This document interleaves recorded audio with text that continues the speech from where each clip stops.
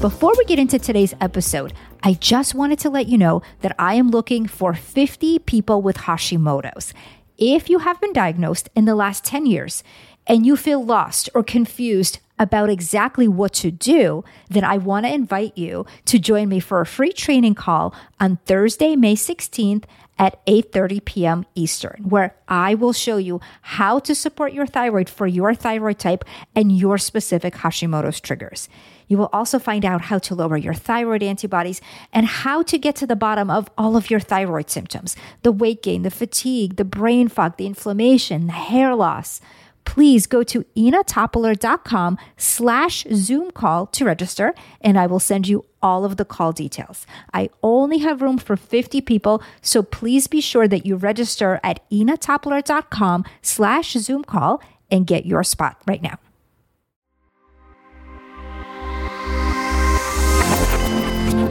Meet Amanda. She has Hashimoto's and does not feel well. She's tired, often has brain fog, and feels like she's just inflamed all over. She has been working on her health for a while and has done various diets and many, many different supplements, but even with that, she just doesn't feel like herself. When I met Amanda, I saw all the things that she'd already tried, but noticed that many of those things were actually quite general, and there were a few areas that she had not supported yet at all.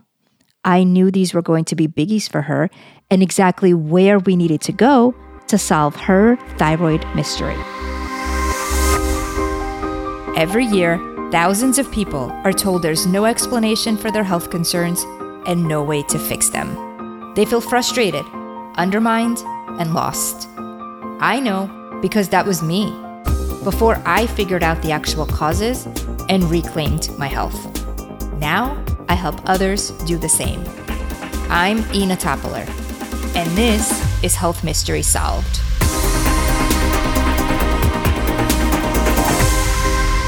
We just heard about Amanda's struggles with multiple thyroid-related and autoimmune symptoms. Joining me on the show today to talk much more about this is my colleague, mentor, and good friend, Dr. Mario Martinez. Dr. Mario is definitely a fan favorite and is so highly requested on here. This is actually his 4th time on Health Mystery Solved. And for those of you who may not know about him, he's a psychoimmunologist, which means that he studies how our mind affects our immune system. He's also the best-selling author of The Mind-Body Code and How the Mind Wounds and Heals. And if you missed some of the other shows that I did with Dr. Mario, please be sure that you go back and listen to episodes 7, 51, and 114. His work is truly fascinating. Dr. Mario, I am so excited to have you back. Welcome again. Oh, thank you. It's my pleasure to be here. It's always so interesting to talk to you, and I learn something new each time. So there's so many facets to optimizing our thyroid health and helping Hashimoto's and autoimmunity in general. A big factor that really contributes to all of this is inflammation, and getting this under wraps is such a key. Now, when it comes to inflammation, though, there are many different ways to view it and find it, but also there's many ways to support it. So I'm really, really excited to dig in. So when you think of inflammation, what would inflammation mean to you? Well, as you said, there are different markers. There's some that are more predictive than others. But the way to break it down, and this is going to be really the latest that we know now, is to see not just so much whether inflammation is causing Hashimoto or MS or other kinds of autoimmune inflammation-related illnesses, but also what's happening with your aging process. And that's where we can really go a little deeper. And the way to look at it very simply, I'm going to take something very, very complex and make it very easy because that's the only way to explain things, is that we have inflammation markers, as you know, that are acute inflammation markers. For example, the tumor necrosis factor, some of the interleukins, and also the C-reactive proteins. Those are immune indicators that there's some kind of infection going on, or if it's not an infection, there's some kind of process going on that requires inflammation. Those are what's called the acute effectors. And those are important because those tell you that either there's inflammation caused by some kind of, which inflammation is good when there's an infection or some kind of illness, but is not good when there's no illness, when it's just systemically coming up. Mm-hmm. Yeah. If you measure that, you're going to be measuring some acute reaction to an inflammation. More than that, more important than telomeres and other kinds of markers, there's something called glycan. And glycan is a sugar protein, is a molecule that's in all of the cells, especially in the IgG, which is one of the antibodies that fight pathogens. That's the most that we have of all the 5 antibodies. That's the IgG. That can generalize and tell you how much the other cells are inflamed or not. And what the IgGs do with the glycan, look at it as a balance. For example, it balances inflammation and anti-inflammation. Inflammation, anti-inflammation. So that's a generic. And that we know now that is really what ages the cells. And that's where you can come up with biological age as opposed to chronological age. The good news is that you can reverse that. You can reverse biological age. So getting back to Hashimoto and other kinds of autoimmune types of problems is that not only do you want to look at the acute reactions, but you also want to look at how you're being affected in general in the aging of your cells. Because the good news also, again, is that if you can reverse the glycan imbalance, it also helps with the other indicators. Not only that, but it helps you in looking at your biological age, which is what matters. You could be 50, and if your biological age is 30, that's what you are. That's how your cells are aging, like a 30-year-old. And that's the way to look at it.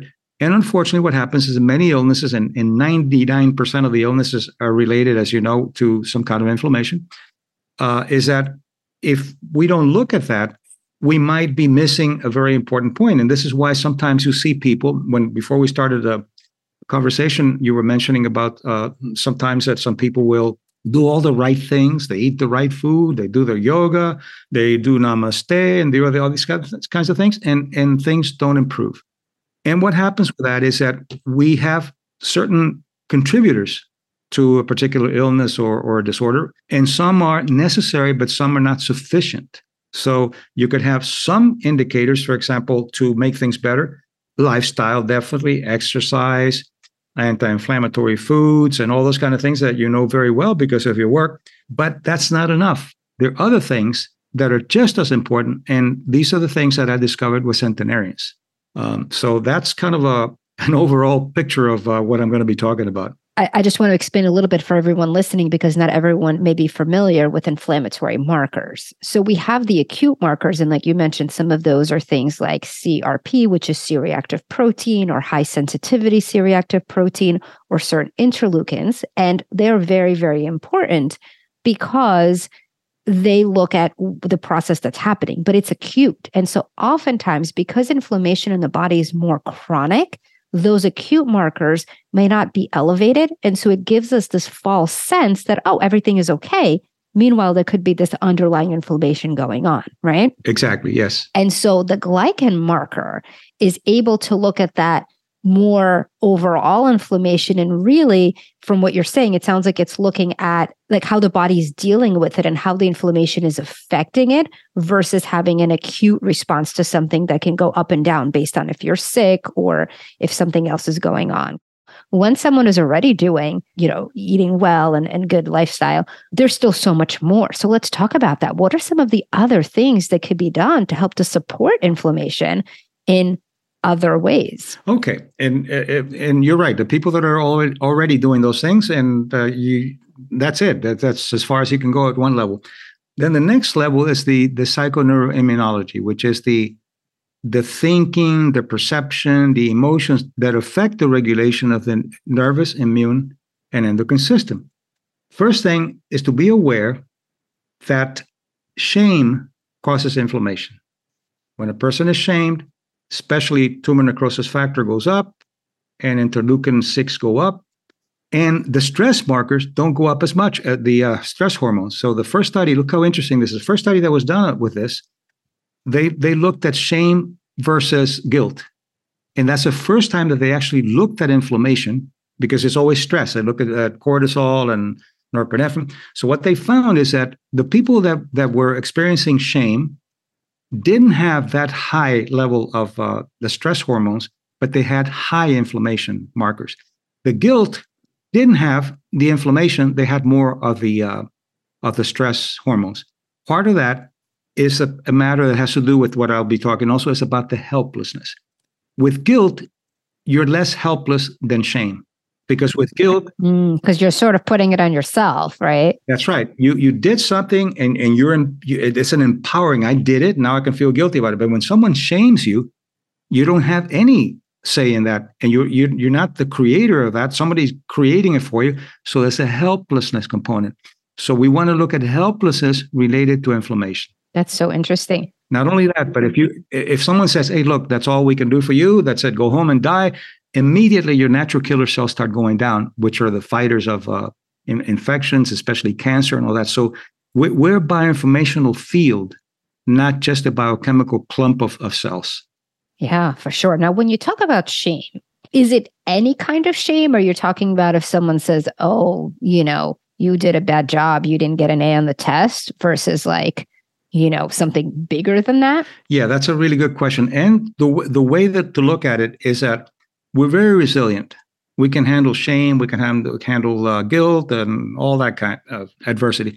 But if you learn, as you know from biocognition, that one of the three, what I call archetypal wounds early in life, and they are shame, abandonment, or betrayal. If you learn shame as a pattern of interacting with people that are important to you, some things happen. First, you find that the only way that I can get attention is to relate in a shame consciousness. If the only way I can go to my mother is when she shames me and she says, "Hey, look, Mom, look what I did. Well, you're so dumb. You should, oh, look, I got an A. Well, you're going to get an A next time." That kind of pattern is what creates that intimate language of love related to shame. Without knowing it, you look for environments that continue to shame you, or you shame others. And then, to answer your question, then if somebody says, "What's wrong with your hair?" then you overreact because you have a history that you're dumping into the situation. And those people usually have a systemically high level of inflammation and the propensity for autoimmune illnesses. That's not causing it. It's just one of the indicators that makes it easier for the gene expression to come out and be Hashimoto or arthritis or anything else. Right. And I remember on one of the previous shows we did, we talked about that big connection with Hashimoto's especially, and shame, and, partly also with the thyroid being in the fifth chakra and the connection of expression, and with shaming, there's a little bit less of that too. Yes, the way to look at it, to make it more, there's some techniques, as you know, from the book and the things that you and I have talked about, but basically to look at, and you can sit very comfortably, for example, and for a few minutes just get yourself relaxed and clear your mind and that kind of thing, and then go back and ask yourself, what was my life like? And with what I call the culture editors, people that are important in your life, parents, friends, teachers, was there any kind of a pattern of shaming? Was there any kind of pattern of abandonment or betrayal? But in this case, let's look at shame. If there's a pattern of shaming, then what is it that I learned from here? And developmentally, you go back and you say, it's not that I'm dumb, or it's not that I have this genetic problem. It's just that I learned that shame was a valuable tool to have pro-social behavior, like connect. And this is why sometimes when people have been abused, they go into relationships of abusive partners. And when they're not abused, they don't feel that they're being loved, because love means abuse. And that's how the brain will store that information in codes. It's not a rational thing, because normally we say, I'm not going to be like my dad. I'm not going to abuse anybody. But the fabric is there. Right. And they end up exactly the same. Yeah. Exactly. Yes. And those are the things that we can change. So the first question that I would ask your client is, okay, let's go back and see if there's a shaming component here. Mm-hmm. If there isn't a shaming component, which I bet you there's something there related, then the other thing that you want to look into is, all right, let's see what more or less what your acute markers are. Let's see if we can get the glycans measured in the IgGs. And that is a good generalizer of overall inflammation. Great. So let's talk about that a little bit. With glycans, is it essentially measuring glycation then? Can you talk about the process of glycation a little bit, just so people can understand what that means?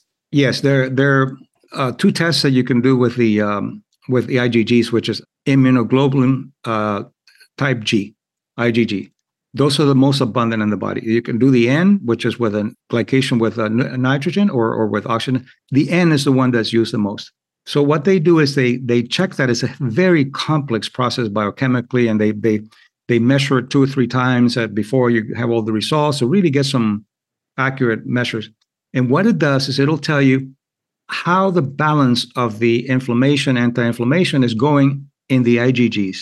And it'll tell you, for example, since it's been done with hundreds of thousands of people, if you're, let's say, 40 and you have the glycan test, they'll look at different markers. What is the glycan response or the glycan profile related to heart, related to eyes, related to organs, related to how you process vitamins, that kind of thing.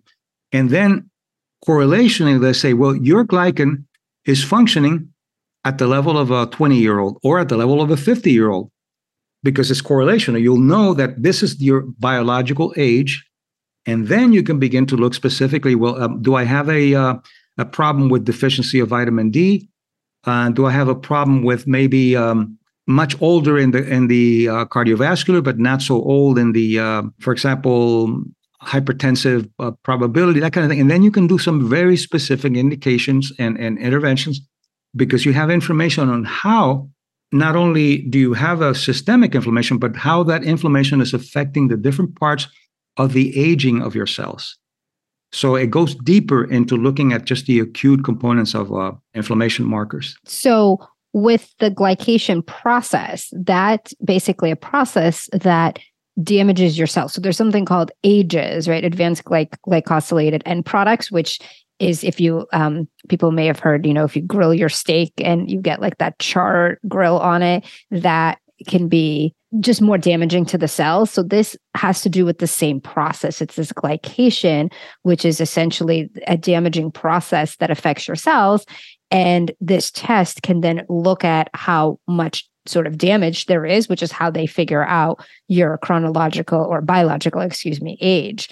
And that's really, really wonderful to know that there's something that can look at this overall inflammation, because as we were saying, all of those other markers are acute, and it could be deceiving because they could be okay while there is underlying inflammation, or they could be really high and then you get them down and then you're like, okay, we're better. But that's because the acute part of that is better. The chronic can still be there. That's right. Let's say it's like a band-aiding. Let's say you have to take care of it, of course, of the acute markers. But let's say that you get them under control, but you're aging 20 years older than your chronological age. That's not good.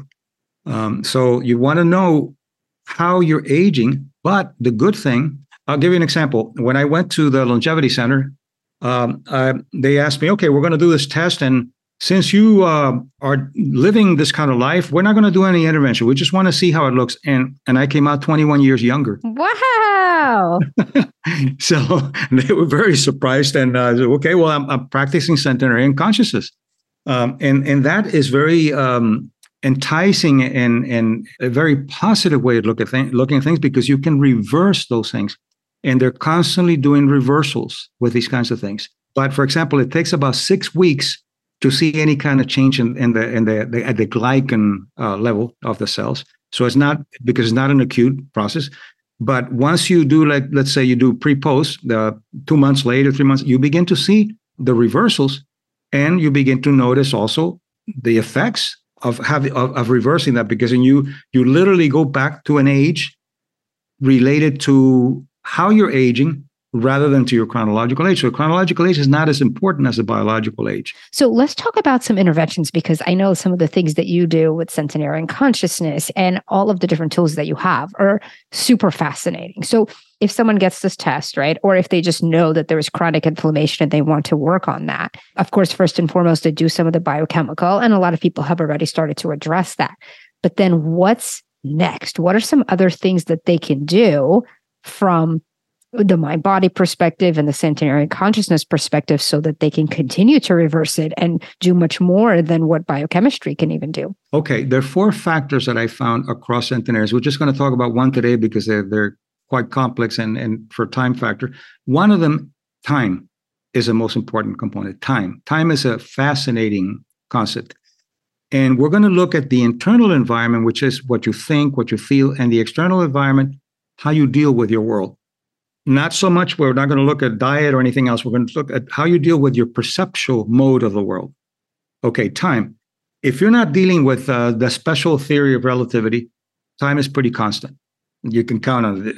But and you have these circadian markers in the hypothalamus. It'll tell you how much time you need before you sleep and all that. But there's a systemic time interpretation, and that's where we want to go. So let's look at the external first. What can you do to elongate time? Well, most of the causes of health are related to the things that we're doing wrong. So, for example, you get up in the morning and the first thing you do is you go to your cell phone, your cortisol level is going to be high for the rest of the day.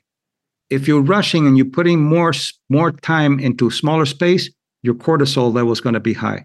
And you can think of that as well as inflammation related.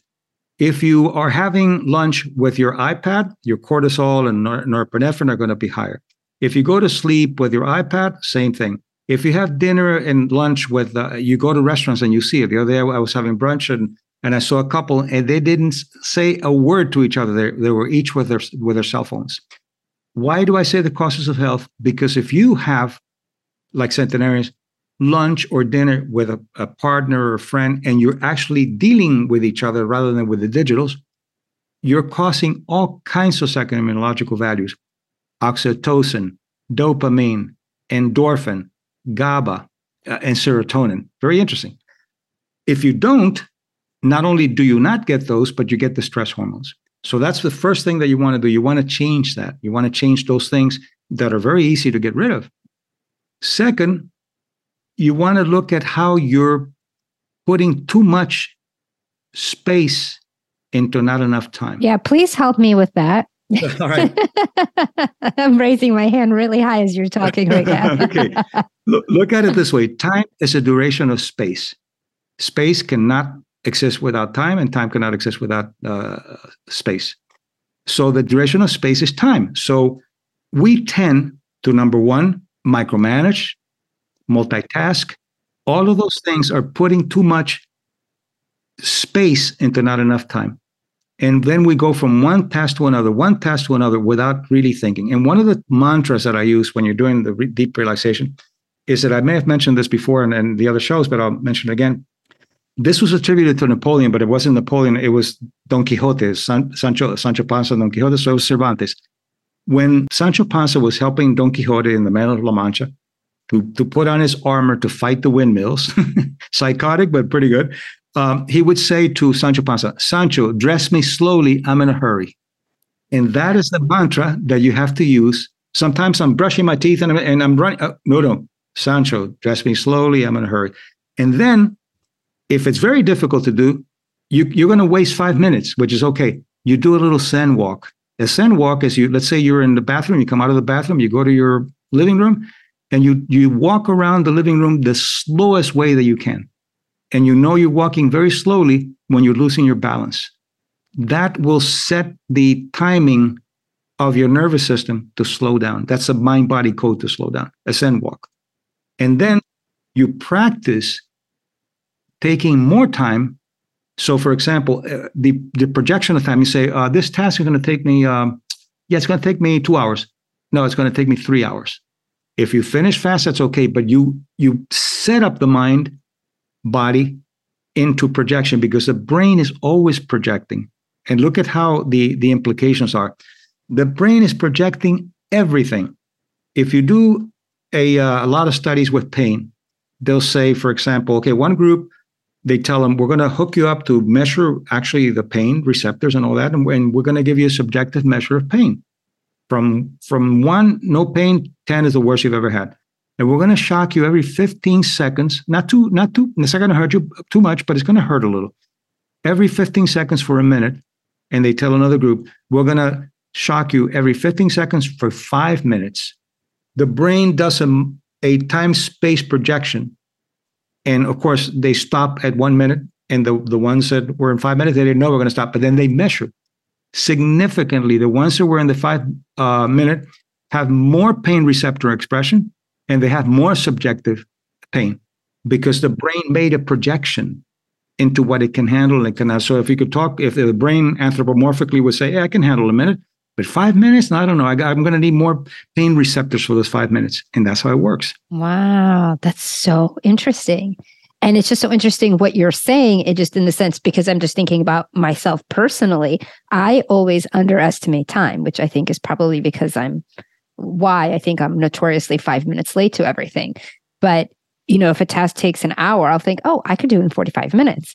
So then I try to cram it in, which there's obviously not enough time. And of course, I feel rushed and stressed. So I love what you're saying, that you literally tell yourself it's going to take 2 hours. So then you have that time. And then you're also setting yourself up for success and not failure, because you'll finish. Yeah. And you created a time-space projection, and the brain will go with the time projection that you created. Even if you can do it slower, you're going to do it faster, because that is a projection of that the brain made. Neuropsychologically, let's look at aging. The brain is constantly projecting the future present. It goes to the future present and comes back, future present and comes back. What are the markers? You're 10 years old and you see your mother, who is 50, and she looks like she's 80. She's walking, I'm going to exaggerate, with a cane, and she's having arthritis. The brain is saying, when I get to 50, that's a marker to how I need to look and be and feel. It's making projections. The good news is that you can change it, but it's making those projections constantly. So one of the exercises, you go back and say, who was my first encounter with a marker of illness in my family? And how old was I, more or less? And then go in and begin to feel it. And there's some techniques that you can do. But basically, you can go back and say, where did I learn these time projections? Where did I learn that when you get to this age, this is what needs to happen? And one study, a recent study, that looked at kids who were fifth and sixth grade, and they said, can you tell us how a 50-year-old looks like? And they were walking like an old man or old woman with a cane. Oh, I'm 50 years old. Imagine what that kid is going to do when they get to 50. Right. So it's projecting out a future present. And so you have to be aware of what you're projecting out. Otherwise, your psychoterminology will follow. You say, hey, look, I know that this is going to be 2 hours, but I'm going to do it in an hour. Well, you put too much space into not enough time. So therefore, in order to be able to do it, you're going to have high level of stress. And then you might have also, if you have a propensity for autoimmune kinds of things, well, you can trigger that. How would you use this in a typical day? Say we have, a working mom, she has 2 kids, and, she has to get their lunches ready in the morning so that they could take them to school, feed them breakfast, get them dressed, get them out the door to school. And then she has to get herself to work. And then, she has different tasks. And then after that, she comes home, and then she has to get dinner and clean up and all of the other tasks. So her time, she's definitely pressed for time. Let's put it that way. And, because this is something that my listener experiences all the time. So how can you reframe that, or what would you advise for her in terms of structuring her day to make it where she could slow down and how she could think about this time and space? Well, first, to have a little fun with it and come up with a program that actually is fun. And first, usually not all the time, but usually people who are rushed don't delegate very well, and they don't look at the resources that they have in order to reduce their sense of obligation, the first thing. The second thing is, if you say, all right, I don't have enough time, I'm doing all these things, in 24 hours, that's too much. And somebody says, if you don't have enough time, I'm going to shoot you. Tell me how you're going to have enough time. And then immediately the brain starts coming up with all kinds of creative things. So, for example, you say, make lunch in the morning.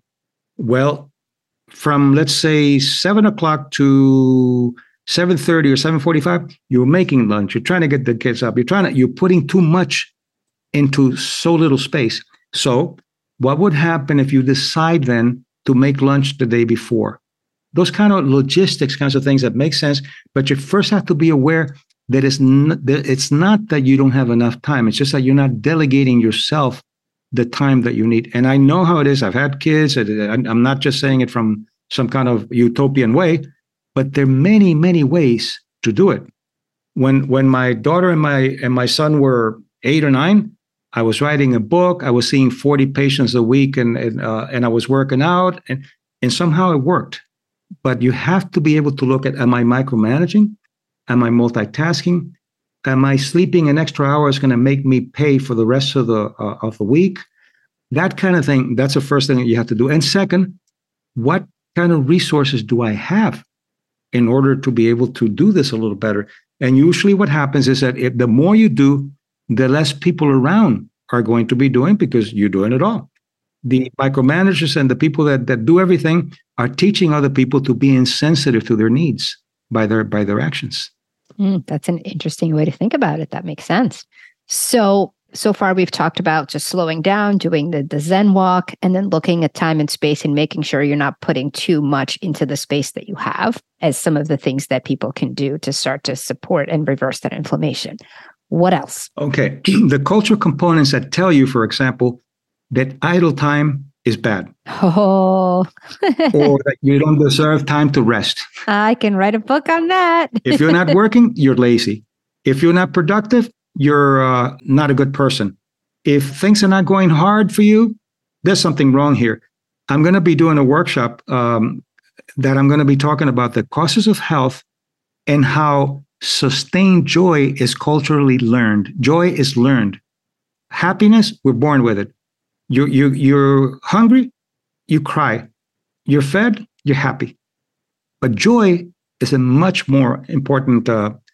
You can't, for example, you can't tell what joy is with facial expression. There are about 7 or 9 facial expressions that are basically more for survival. Like, for example, you across all cultures, you can identify happy, sad, startled, surprised, a sense of fear, anger. All of those are there, but you can't identify joy or love.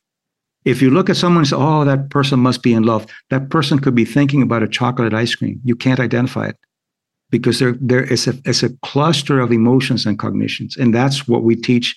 But the culture will tell you, no, look, if you're feeling too good, what's wrong here? How can you how can you create a problem here?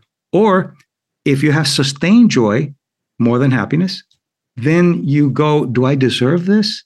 And I saw my dad working all the time and they never got anywhere. Or he worked all the time and he had no time for us. But I'm not going to be like my dad. And you realize that you're just like your dad. Those are the cultural indicators that actually become epigenetically transferred to you. Yeah, I could really relate to that because I definitely come from a long line of, if you're working, it's got to be hard or else you're not working. And, you don't rest or if you want to rest, you better finish A, B, C, D, E, F, G, and only then can you rest. But by then you're not going to have any time. So just keep working on A, B, C, D, E, F, G. That's right. And I've worked with a lot of artists and musicians and people that are doing professions that don't have to use their body, like digging ditches or a carpenter, and they have this concept that is pretty much reinforced implicitly and sometimes explicitly. You're a yoga instructor. Oh, that's a hobby. You're not. That's a hobby. It's not a job. Are you a painter? No, that's a hobby. I've worked with a very outstanding painter who every time that he did well, he would sabotage it. So we went back and we started looking. And he said, my dad would tell me, look at the transfer of generation. My dad would tell me that his dad would tell him that painters was for lazy people, that painters are not, the real workers are the carpenters, because his dad was a carpenter. So he passed that on. His father passed it on just by telling him the story.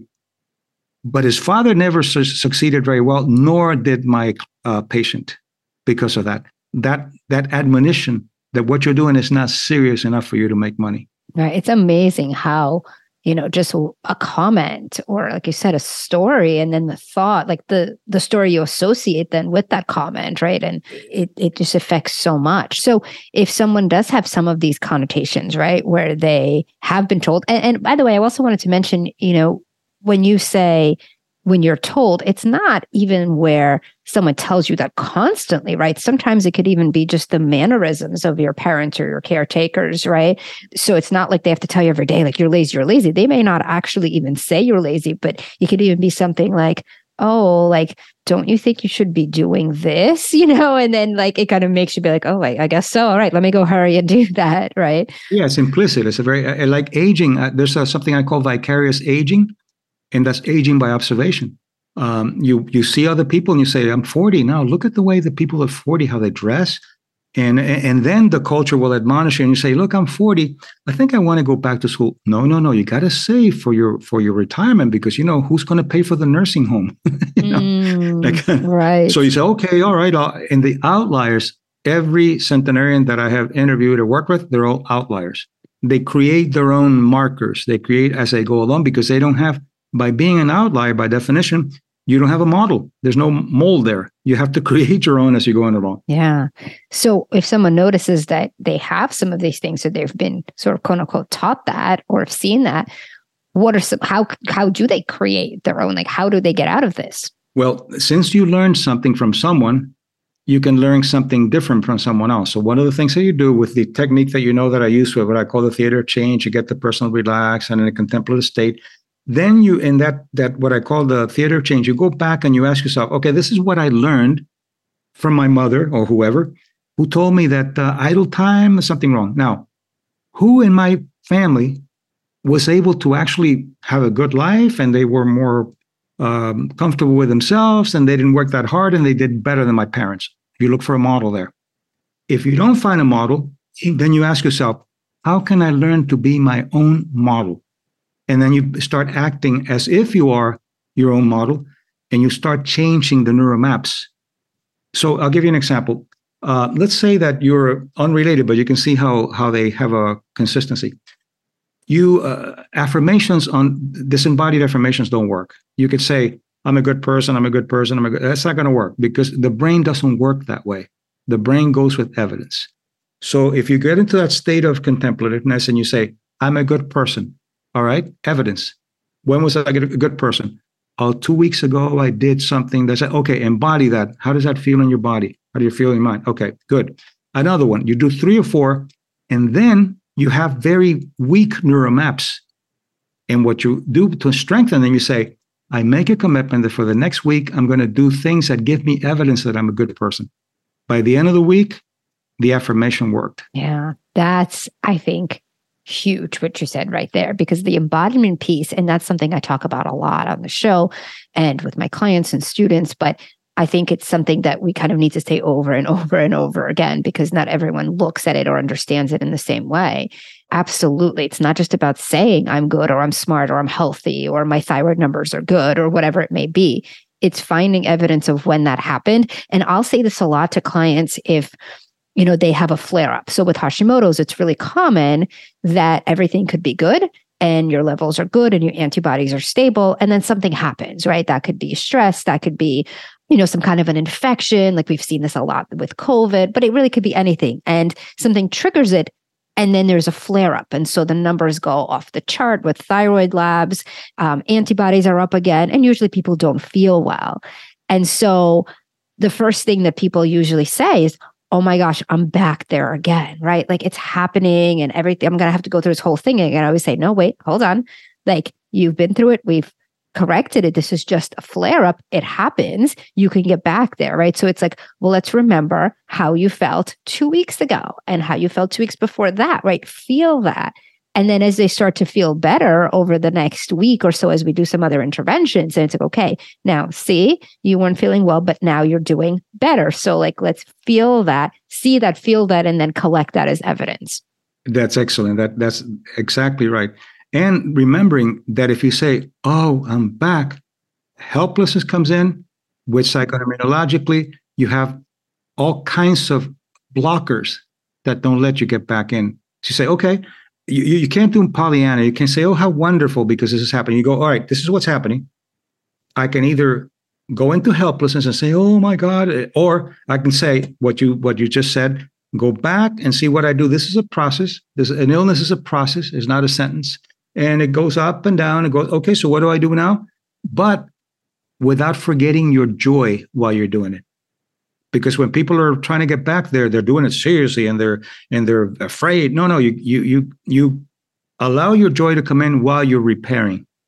And that's psychoimmunologically also very powerful in helping you get back faster. Yeah. Do you have any tips on how to allow joy in when you're repairing? Just because oftentimes as someone is repairing, whether it's something from a health perspective or stress, it's usually scary and they're not feeling well often or something else is happening.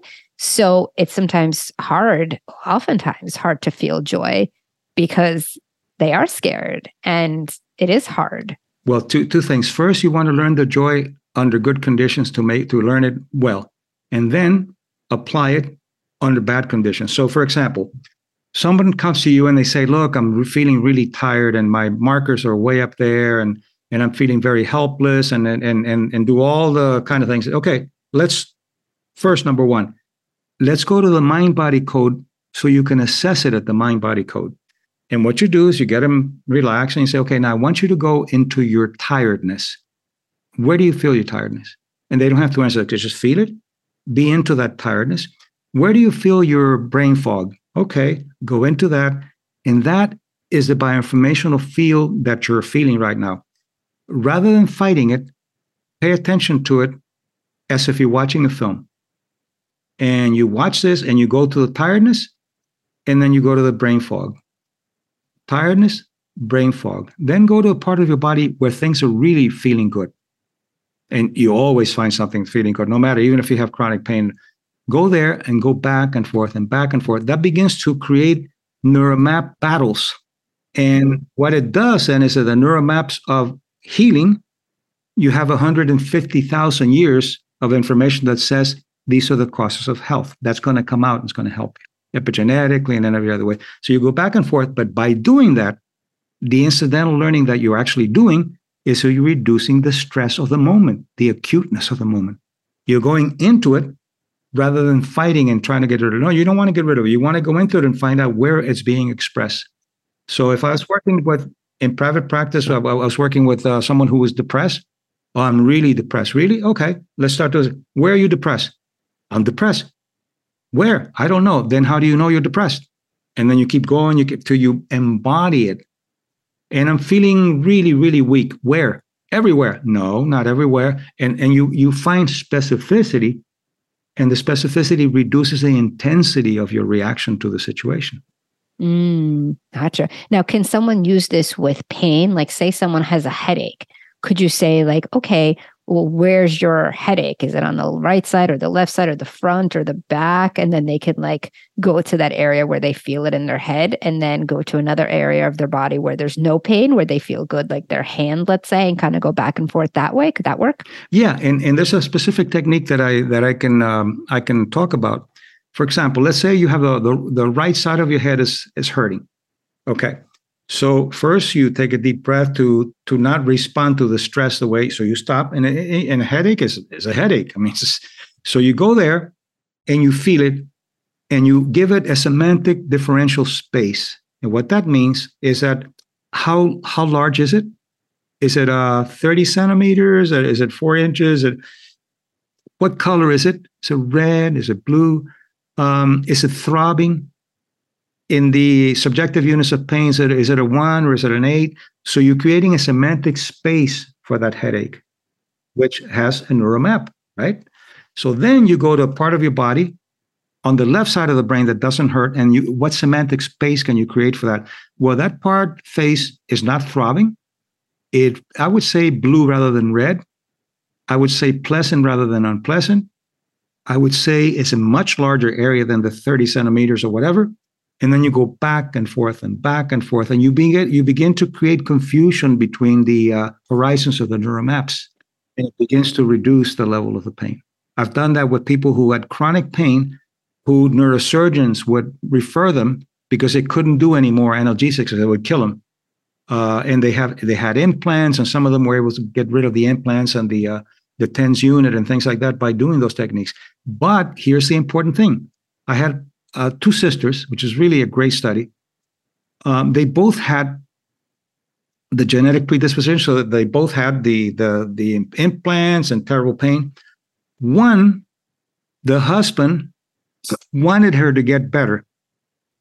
The other one wanted to keep victimhood. Guess which one got better? So you have to look at your co-authors when you're trying to get better. That's another component that I wanted to bring up. Not that they're bad. It's just that some people, if they're caretakers, they can't really respond to you unless there's something wrong with you. And you have to change the way you respond to that caretaker. Otherwise, the caretaker will always keep you sick. Right. Because they feel like they won't have a job if you're better, right? Yeah, that's right. Or if you get better, you're going to leave me, that kind of thing.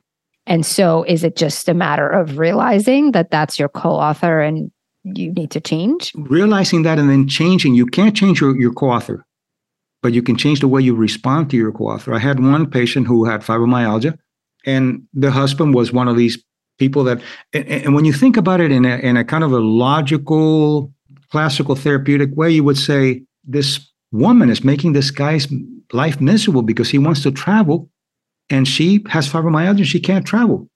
Well, they're co-authors. What happened is that as she started getting better, he could no longer use her as an excuse to not travel because he didn't know how to deal with his own joy. So therefore, he started sabotaging her as she got better. And intellectually, he would say, no, I really want to help her. But he would do all the things because if she stopped in the way that she started responding to him differently, to your question, it was, he would say, you want to go to the shopping center? No, I have fibromyalgia. I'm really flaring up. And so, no, don't use the excuse. If you don't want to go, say, I don't want to go. So she would. And he would say, is it fibromyalgia? No, I just don't want to go. He didn't have any software for that. He didn't know how to deal with that. So after a while, then he starts creating problems for her to go back to the fibromyalgia. She didn't get any better. She was getting better, but that would have been going into a level of joy that she couldn't allow herself, or her husband could allow himself to do. So co-authors are very important in the healing process. So with back to joy, one of the things that you said earlier was that you want to experience joy in the good times. And the more you do that, the more you can then take some of the joy into the bad times. But if you're not able to experience joy in the good times, it'll be kind of hard, right, to bring it into the sort of quote unquote bad times. Yes. And I'll talk about joy a little bit because I if you say joy, what does that mean? I want to operationalize it more. As you know, I don't work with behavior change. I work with recontextualizing the terrains that support the behavior. So it's very, very different than conventional psychology. So what is the terrain of joy? The main terrain of joy is serenity.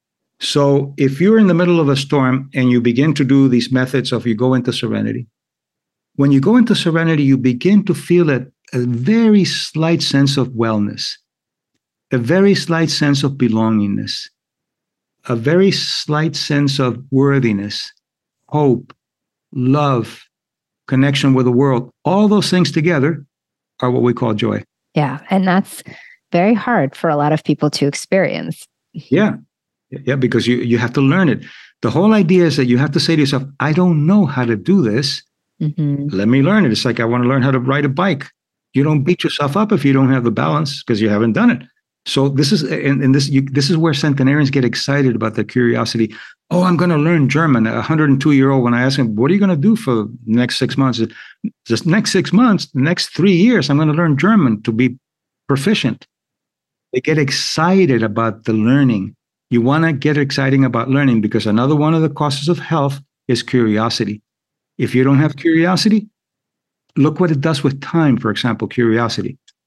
Gerontologists will tell you, as you grow older, time seems to pass faster. And it's got to be the brain. It's got to be this. It's got to be that. You don't have enough time to live. Nothing to do with it. It's the level of curiosity. Really? Yes. The first 30 years, you're the most curious. Your first love, your first breakup, your first marriage, your first this, your first that. After that, there are very few first if you're not curious. Oh. If you maintain your curiosity, you will be like centenarians. When you ask a centenarian, is time running too fast for you? No, it's running the same way that it ran all the time. I have all the time in the world because they're curious. So curiosity is the indicator. And neuropsychologically, the reason is that when you pay attention to something that's exciting to you, your brain puts more time space into it. So when you think about it, it makes you think that you have all the time in the world. Oh, wow. That's really fascinating. I always thought that time seems to run faster as you're older because you've just been alive more. So you have more reference for that. So if you're 10 years old, you only know what 10 years feels like. And so the reference is 10 years. Once you're 30, now you know what 30 feels like. So you're looking at it from a different reference. But that's so interesting what you said about curiosity, because you are right. After 30, you've had a lot of firsts already. And then it does sort of feel like, okay, but I've done that, experienced that, seen that. What else is there? That's it. Interesting and scary at the same time. And it works. I mean, it's been shown with experiments of what happens when you're curious, when you're not curious. So, for example, if you go to it, and this has been tested, if you go to the post office, people don't go to the post office anymore. But if you, let's say, the post office, and you're waiting in line, it's not a very exciting time. So what you're doing is you're elongating time, right? So you go there and you, oh God, this is gonna be an hour. When they ask you how long it took, you always report less time than it actually was. Paradoxical. If you're doing something exciting, it feels like time flies. When they ask you how long it took, you elongate. Uh-huh. You think that it took longer than it did. The reason is that the brain pays attention to things that are curious. And by paying attention, they elongate the time. So there, when you think about it, it felt longer than it did. And what do we do with the future? We project the future from our past, right? So if you have a past that has elongated time, you're going to elongate time in the future, and you're going to think you have all the time in the world. So it's very paradoxical, but it's been studied extensively. Oh, that makes a lot of sense. It kind of reminds me of when you think about intuition and flow state, and when you talk about curiosity, right? Because if we think about following intuition, and that's something that, I know a lot of people are trying to harness, but it's hard because there's all these other things that can get in the way. But if we follow intuition, in a sense, it's very similar to being curious, isn't it? Because we're like, oh, what is my body telling me? Oh, I think it's telling me I should go left, right? But it's sort of like, I wonder what's over there in the left, right? So if you're looking at it that way, I could see how that can also extend time, because you're actually following what it is that your body wants and possibly and probably needs versus what you think you have to or should be doing. Yes, and the curiosity is a component of that, because intuition is internal curiosity. You have to, to be intuitive, you have to look inward, and you have to be curious and creative and all that. But to look at it, let's say, for example, I have this intuition that I shouldn't be doing this job, and you find out that you were wrong. Okay, fine. Instead of, oh my God, there's no intuition. How can I refine this intuition? Not so I get 100%, but so I can get a sense between rational thinking, which would be the serotonin of the brain, and gut feeling, which is a serotonin of the intestines, which makes more serotonin in the brain. Yeah. And then on the other side of that too is, how do you even find out that it was wrong, right? You really won't know. So maybe it wasn't wrong, and maybe your intuition was right the whole time. Yeah. Right? You don't know what could have been. That's a good point. What I learned from centenarians is that I changed, when I work with organizations, I changed the word mistake. Mistake is an approximation to a goal that didn't work as well as expected. That's a mistake. And then what happens? Instead of beating yourself up, I made a mistake, the approximation just went so far. But when it went before that point, it was going well. When did it break? That's a mistake. I like that. That's really empowering. I like that a lot. Yeah, it's very empowering. I just think it's so cool that all of these things play such a role. And I know that obviously we talk about the effects of stress. We know in our culture, in our society now, that stress does affect us in so many different ways. But I don't think people think about it in some of these details that you're describing. So the fact that some of these action steps can be done to actually help to reverse not just acute inflammation, but the more chronic and systemic inflammation, which actually then leads to flare-ups and autoimmunity and aging and all of the different ailments that we can have. That's really, really amazing. And how this could be as much as 50% in addition to, all of the lifestyle and the food choices. I just think that's really cool. Yeah, because you're right. What happens is that we get tools. If I eat this, or if I do that, if I take this supplement. And what I did with centenarians, everybody was doing that. Everybody was looking at diets. I asked myself as a neuropsychologist, what goggles do they use to look at the world and interpret the world in factors? And I found those 4 factors. That's what matters most, because it doesn't matter if you're eating the right food or not. If you're what's called the default mode, if you have a default mode of anticipation, fear, confrontational, anger, that's what you're going to neuropsychologically and psychoimmunologically respond to, independent of the food and the yoga and all these other things that you do. So you have to look at the goggles that you're putting on to look at the world. And time is one of those factors. And that's why, for example, some people will meditate and go deep into meditation. They feel really good. At 10 minutes later, they're tense again because they didn't go to the full mode. They just got themselves into a Band-Aid of relaxation rather than perception of the world. Right, right. Yeah, well, time is definitely a big one. And I think for everyone listening, it's something that I would say almost everyone struggles with, like time frustration, time struggle, time stress. I mean, that's just such a big thing. And so I think it's just so helpful to learn about all of these modalities and the techniques that you shared here about how we can start to reframe it, start to just think of it differently, start to even just recognize it, if nothing else, and how much this has to do with chronic inflammation. And of course, I'd love to get you back on the show so we could talk about the other 3 things that you have found with centenarians in addition to time. Next time we'll do one of the other factors that I like so much is self-valuation. That's an extremely important one. We'll do that next time. That sounds fantastic. I'm looking forward to it. Dr. Mario, thank you again so much for all of this valuable information. And I will post all of your links to how people could connect with you and contact you, as well as more information about that glycan test that you mentioned. I will post all of that in the show notes. Thank you so much. Oh, my pleasure. Thank you for having me.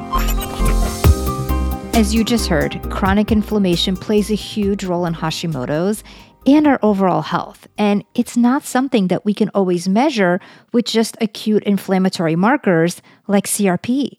So it's not always apparent, even though it's a huge issue. For Amanda, I first started to support her thyroid type as her thyroid hormones were not in the optimal range. And then we started to work on calming the inflammation and balancing her immune system to lower the attack on her thyroid. I looked at various triggers like infections and parasites, which were an issue for her. And we started to address the stress factor, which included really looking at her life and seeing how she could find more joy. This included how she can reframe and rephrase things, and how she can look at the world with better glasses, so to speak. She had quite a few limiting beliefs, some about time, a lot actually about time, but also many more about not being deserving of having perfect health, and that perfect health is not even attainable, and also things like not being good enough. These limiting beliefs and upper limits are so common for those with Hashimoto's, and so we started to address that with various coaching techniques, as well as some hypnosis and regression work. She was surprised about all of the avenues we took. She honestly just expected me to give her more and more supplements. And yes, we did supplements, but that was only part of it. And for her specifically, it was just as big of a part as the mind, body, and the belief piece. 3 months into the process, she felt a huge shift. Everything just seemed easier. Things were flowing more, and she didn't feel like she was struggling every minute of the day. Not only did her energy and brain fog get better, she had less pain. The other cool thing is that she felt so much better that she was able to take on another job in a different industry, which actually brought her way more joy than her previous job. So working on her Hashimoto's ended up bringing her so much more than just better health. She actually started to enjoy her life. And of course, it's like a vicious cycle, but this way, kind of going into the positive and spiraling to the positive. One positive brings on another, and so on and so on. So she was so excited. And of course, so was I. If Amanda sounds like someone you know, would you please share this episode with them? And please be sure that you're subscribed to the show so that you never miss an episode. And remember, no matter what the symptoms are that you're dealing with, please remember the answers are out there and there is hope. I'm Ina Topoler. Thank you so much for listening, and I will see you next time on Health Mysteries Solved, Thyroid and Hashimoto's Revealed. All information, content, and material on this podcast is for informational purposes only and is not intended to serve as a substitute for the consultation, diagnosis, and/or medical treatment of a qualified physician or healthcare provider.